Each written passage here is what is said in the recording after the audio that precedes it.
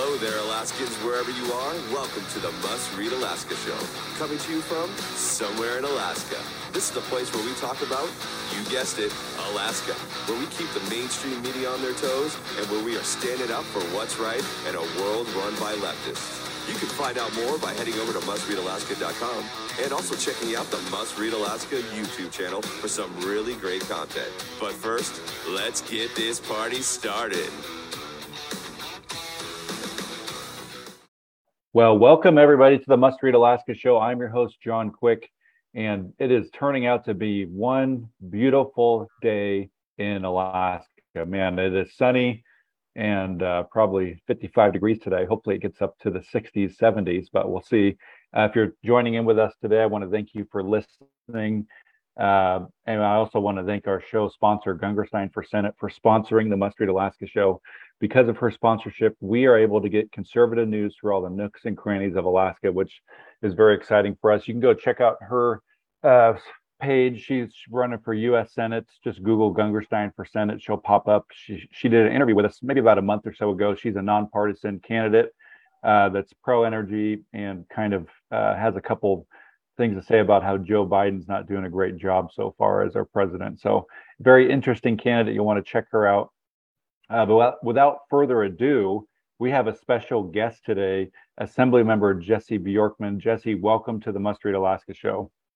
Well, thanks, John. It's great to be here, and it is a beautiful day on the Central Kenai Peninsula. The sun is shining, and lots of cool-looking moisture on the grass that the sun's hitting and making it look absolutely fantastic outside today. Yeah, it's the dew is watering my lawn, so I'm a happy camper. So absolutely. So interesting tidbit of the fact for the day is Jesse and I are literally neighbors. So we're probably sitting, 100 yards from each other on Zoom, which is pretty funny. So Jesse, for folks who don't know, tell us a little bit about where you grew up and what brought you and your family up to Alaska. Absolutely, John. So I grew up in the Upper Peninsula of Michigan in a community very much like the communities here on the Central Kenai Peninsula.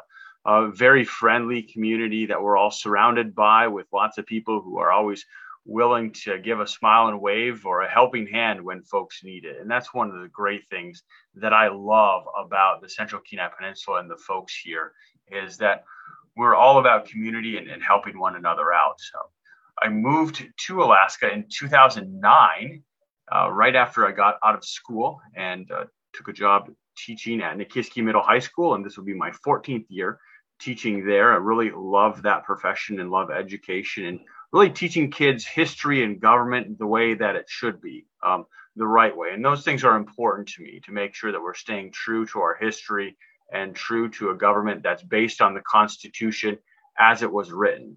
And I think that's really what the neighborhoods and communities here on the Central Kenai Peninsula count on and what they expect out of schools. And I'm glad to play an important part in doing that and providing that excellent education. So I love it here in Alaska. I love the outdoors. I love getting out and recreating with my family. I have a beautiful wife, Jamie, and we've been married for 13 years, and we have 2 kids. Blake is 7 and Brenna is 3. And we always are getting out and having some great adventures. Blake and I had an awesome day fishing out on the boat yesterday, and looking forward to many other adventures coming up here this fall. That's awesome. So one of the cool things that you do, I don't know if you do this every year, but you'll get a chance to tell us a little bit about it, is this moose hunt, which is now kind of famous around the globe. You called me up. I still remember you called me up. I don't know, it was before the moose hunt, and anytime you get a phone call from a teacher that says, "Hey, does your daughter want to go on a moose hunt with us?" You pretty much say yes every time. And so tell us about this moose hunt that you go on. What does it look like? Who came up with the idea?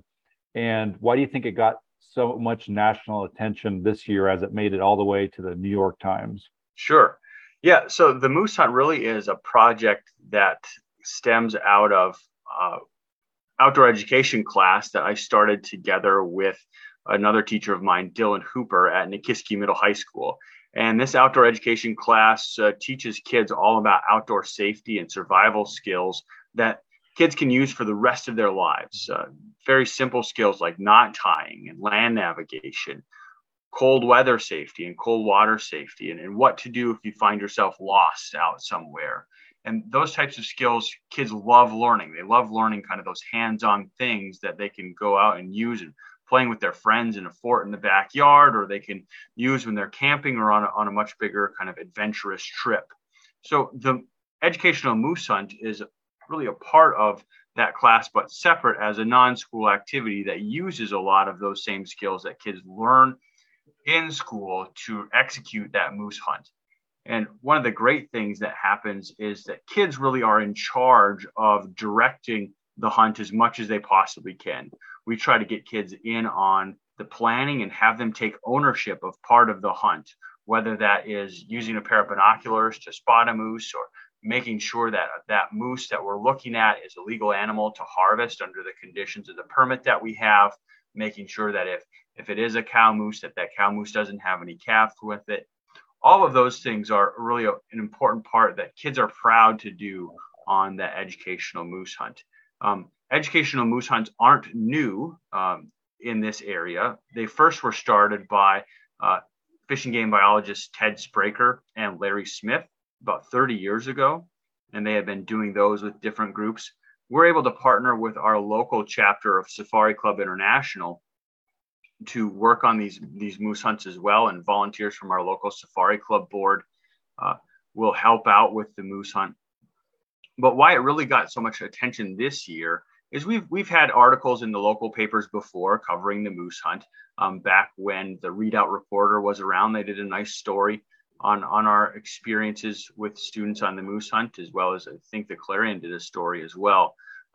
But a reporter at the Times who kind of grew up in the area and was now working for the food desk at the New York Times heard about the moose hunt, and she asked if she could come along together with photographer Ash Adams. Victoria Peterson came along and shadowed our moose hunt and shadowed the kids processing the moose as well, turning that moose into all kinds of good stuff that you might recognize from your own refrigerator, hamburger and steaks and sausage and all kinds of great stuff. And the kids really enjoyed that process. And I think they took pride in the fact that people from so far away were very interested in what it was that they were doing. And the story in the New York Times got typical kind of response from some East Coast people, but it got way more support. It got really amazingly positive reviews from people out there that were excited to see kids out learning these types of hands-on skills. Oh yeah, definitely. I think that was the overwhelming theme of folks, as even I shared it with, I shared it with my parents, who then shared it with their kind of network of friends that live in the Midwest. And the general resounding theme was, oh my gosh, I wish more schools thought of doing this for kids, because we might live in a much better place if we still taught this kind of stuff. Yep. And that type of thing goes throughout a lot of other aspects of what we do in K-12 education as well. Having more opportunities for hands-on experience is something that is essential for a balanced education. Yes, reading, writing, and math are important, but some of the things that hook kids into participating more fully in those core academic areas are other tactile, other physical things that they can do that's going to interest them in other school things as well. So I'm excited to have programs like that and others moving forward. Well, that's awesome. So you've been in the Kenai Peninsula Borough Assembly now for, I think, around 3 years. Have you enjoyed it? And kind of what are a couple things that you've been proud that you've been able to accomplish or looking forward to accomplishing in your 3 years? Absolutely. Well, yeah, thanks. That's a great question. I have enjoyed my time on the Borough Assembly for the last 3 years quite a bit. We've been able to accomplish a number of things through that work on the Assembly. One of the things that I'm most proud of, John, is the comprehensive election security change that we made to Borough Code to really beef up our election code at the Borough and to ensure that our elections are secure and they're safe and they're fair, and that votes get counted correctly, and that poll watchers and people who want to observe the testing of ballot counting machines are able to do that in public, and that they're invited to do that. And so that was something that I viewed as essential to making sure that we had good, safe, and secure elections here in the Kenai Peninsula Borough. some of the changes that we made, I mentioned that if people are interested in the ballot counters, if they're interested in those tabulators, they can watch them be tested with a known result stack of ballots. They know the result, they can hand count them, and then they run through the vote tabulator. And then that is a test, comes out with a number, and the number that of the test ballots needs to match the number that they hand count. And so the public is able to watch and observe that, and then they sign the seal once those machines are tested and locked up. And then there's a clear chain of custody for ballots and ballot tabulators and all of the election materials, so that the voters know where those materials were and who is responsible for them. Another thing that we did was we strengthened the signature requirement for ballots that are filled out for borough elections. And we made a number of other changes as well to make sure that nothing is connected to the internet, to make sure that everything is secure and on the up and up. I worked with Assemblymember Bill Elam on part of this legislation, which really resulted in an audit or an inspection of all of our election equipment and systems to make sure that it was as secure as possible. And the results came back on that study very favorably. And I'm glad moving forward that the voters of the Kenai Peninsula can trust their elections here in the Kenai Peninsula Borough. Well, we're blessed to have our clerk runs our elections very smoothly, probably a lot more smoothly than a lot of boroughs out there. And, the Anchorage elections seem to be in the news every fifth Tuesday. And right. If you're not making the news as a clerk, you're doing a good job. And yes, and I think that she's done an awesome job. So walk us through a little bit about. So let's say you're a resident in the Kenai Peninsula Borough and you just heard this for the first time, let's say, and you're like, oh, I could go watch the ballot counting, or I could be somebody who's in there as they're processing the machines. Is there a process for them to sign up for something like that? How does one go about going and watching that? Yep. The easiest way where people can learn more about being a poll watcher or view the testing of the ballot tabulators is to call the clerk's office. It's 907. Let me look that number up. I haven't called it out for a minute, so I'll get that number for you. But I just don't want to say the wrong number. But call the clerk, and Johnny Blankenship does an amazing job. And once you get a hold of her, she will walk you through the process and figure out exactly what you're interested in doing, whether it's a vote tabulator machine or being a poll watcher. And she'll set you up. Johnny's amazing to work with, and so is Michelle Turner, the deputy clerk, and they do an excellent job at getting our borough elections squared away. Yeah, and you could even, if folks are interested, I believe they still hire folks part-time during the actual election to go work the various, major polling stations. And I think they've been, shorthanded the last couple years. So if you're looking to be a part of the elections and make a couple bucks, there's no better way to do it than that. Give the clerk's office a call.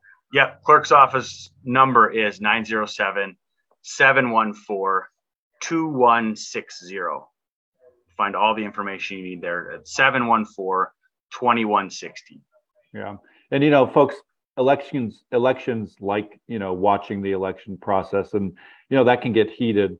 The thing that I've always encouraged folks to do is just be respectful. If you see something, if you're in there watching and you don't see something you like, bring it to light in a respectful way.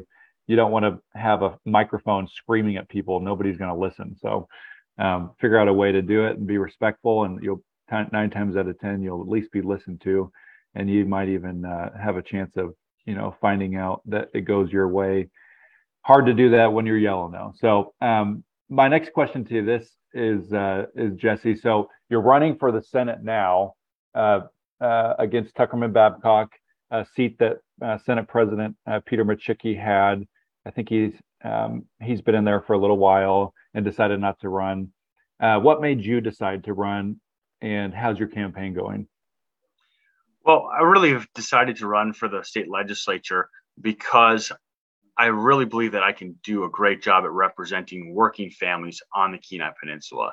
I am not a career politician. I'm not someone with a lot of political baggage or other things that are attached to me. But what I am is a dad who wants to make a difference.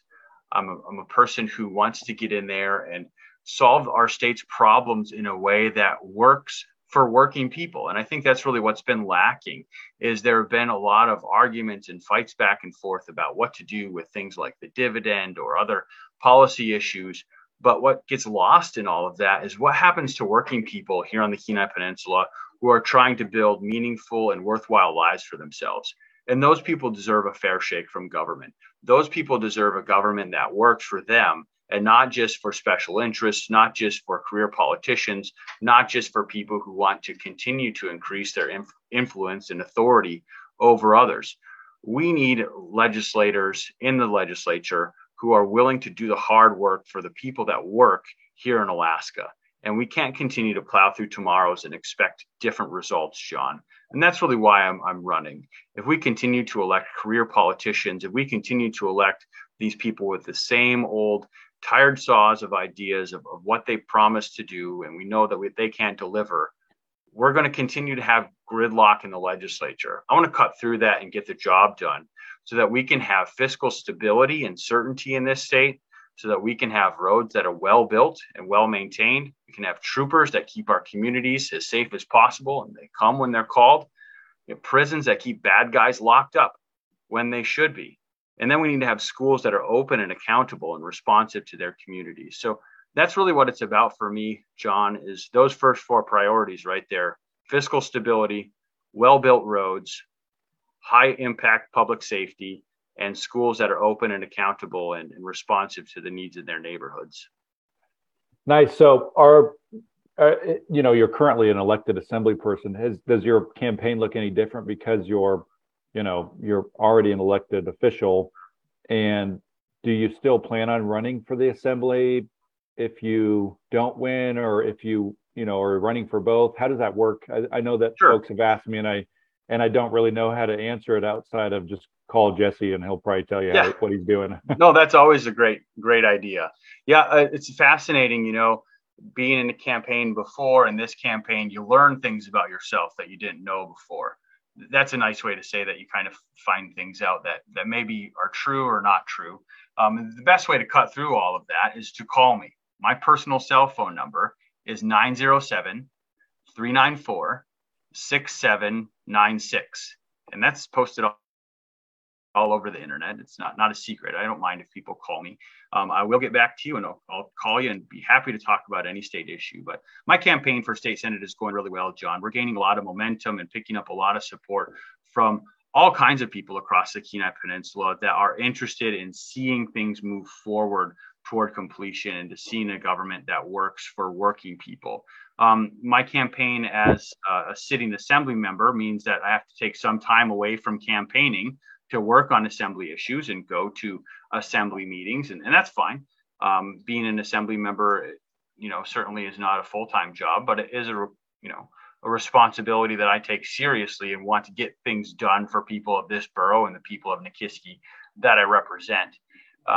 Going forward, it is my intention to run for the assembly seat concurrently with the Senate seat. And how that would work is if and when I win both races, I would resign my assembly seat, and then there would be a special election by the people of Nikiski to fill that seat. Sounds good. Well, I think you cleared that up for folks. And like I've said, I just pointed them your way if they ask. So hopefully that's the right thing to do. Yep, absolutely. So one of the things I think that people also ask me is your connection to the school union. I think folks are, they see that you're a teacher and that you're pro-life and you're pro-guns and all that kind of stuff, which they're excited about. But they get a little freaked out with your perceived, I don't want to put words in your mouth, but with your perceived connection to school unions.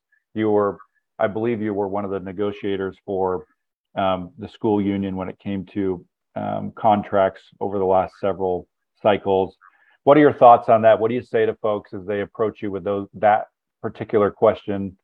And is it true? Are you still connected to the union in a leadership way? Well, thanks for that question, John. Nope, I am not connected to any union in a leadership way. I haven't been since before my time on the assembly. As a teachers association kind of moves forward, unfortunately for them, I think they've lost their way on a few issues.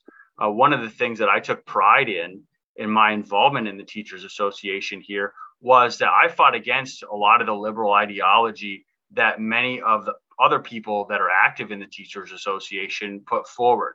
And certainly I fought against that as an assembly member, as a teacher and a dad when it came to COVID closures of schools and all kinds of COVID protocol that were absolutely ridiculous and unnecessary. And we were moderately successful in doing that because of the amount of parents that stood up with me and many others to get our schools back open. We were open long before other districts in the state that chose to close down. And parents of this community and other folks deserve a lot of credit for being on board with making sure that our students could get back to school as soon as possible. Other things that kind of are interesting, is as we move forward and look at the role of unions or having right to work and whatever, what's important to me, John, is that people have the right to speak freely. They have the right to assemble and kind of associate with the people that they want to. And those constitutional freedoms that are guaranteed to us by the First Amendment, they are important to me. And going forward, that's something that I would like to focus on as well. But just because a group gives me money or that I was part of a group, that doesn't mean that they give me orders about what to do. They don't tell me what to do. I am true to my principles, and I am going to advocate for the interests of this district on the Kenai Peninsula first and always, because those are the people that I work for. I work for the voters. I don't work for any special interest group. In fact, my involvement in a union has made me very effective at combating some of the stuff that they like to do and that voters don't like them to do. You might know this, John, but probably some of your listeners don't, but I was instrumental in actually stopping a teacher strike here on the Kenai Peninsula in 2019 and making sure that really bad outcome didn't happen. And we got to a resolution on a contract so that kids could go to school, and not miss out on educational opportunities. And I was instrumental in doing that. So if folks want someone that is skilled at fighting special interests and getting results instead of just constant fights and making enemies, they're going to vote for Jesse Bjorkman because that's what he wants to do. So how can somebody find your campaign? What's your website, Facebook, all that kind of jazz, if somebody's listening here and wants to get in contact with your campaign? Yeah, great. Yep. So like I said at the top there, John, my personal cell phone number is 907-394-6796. Folks can feel free to call me anytime. You can find me on Facebook at Jesse Bjorkman for State Senate or at jessebjorkman.com. Find a website there with a little bit about myself, as well as some of the things that I stand for and believe in.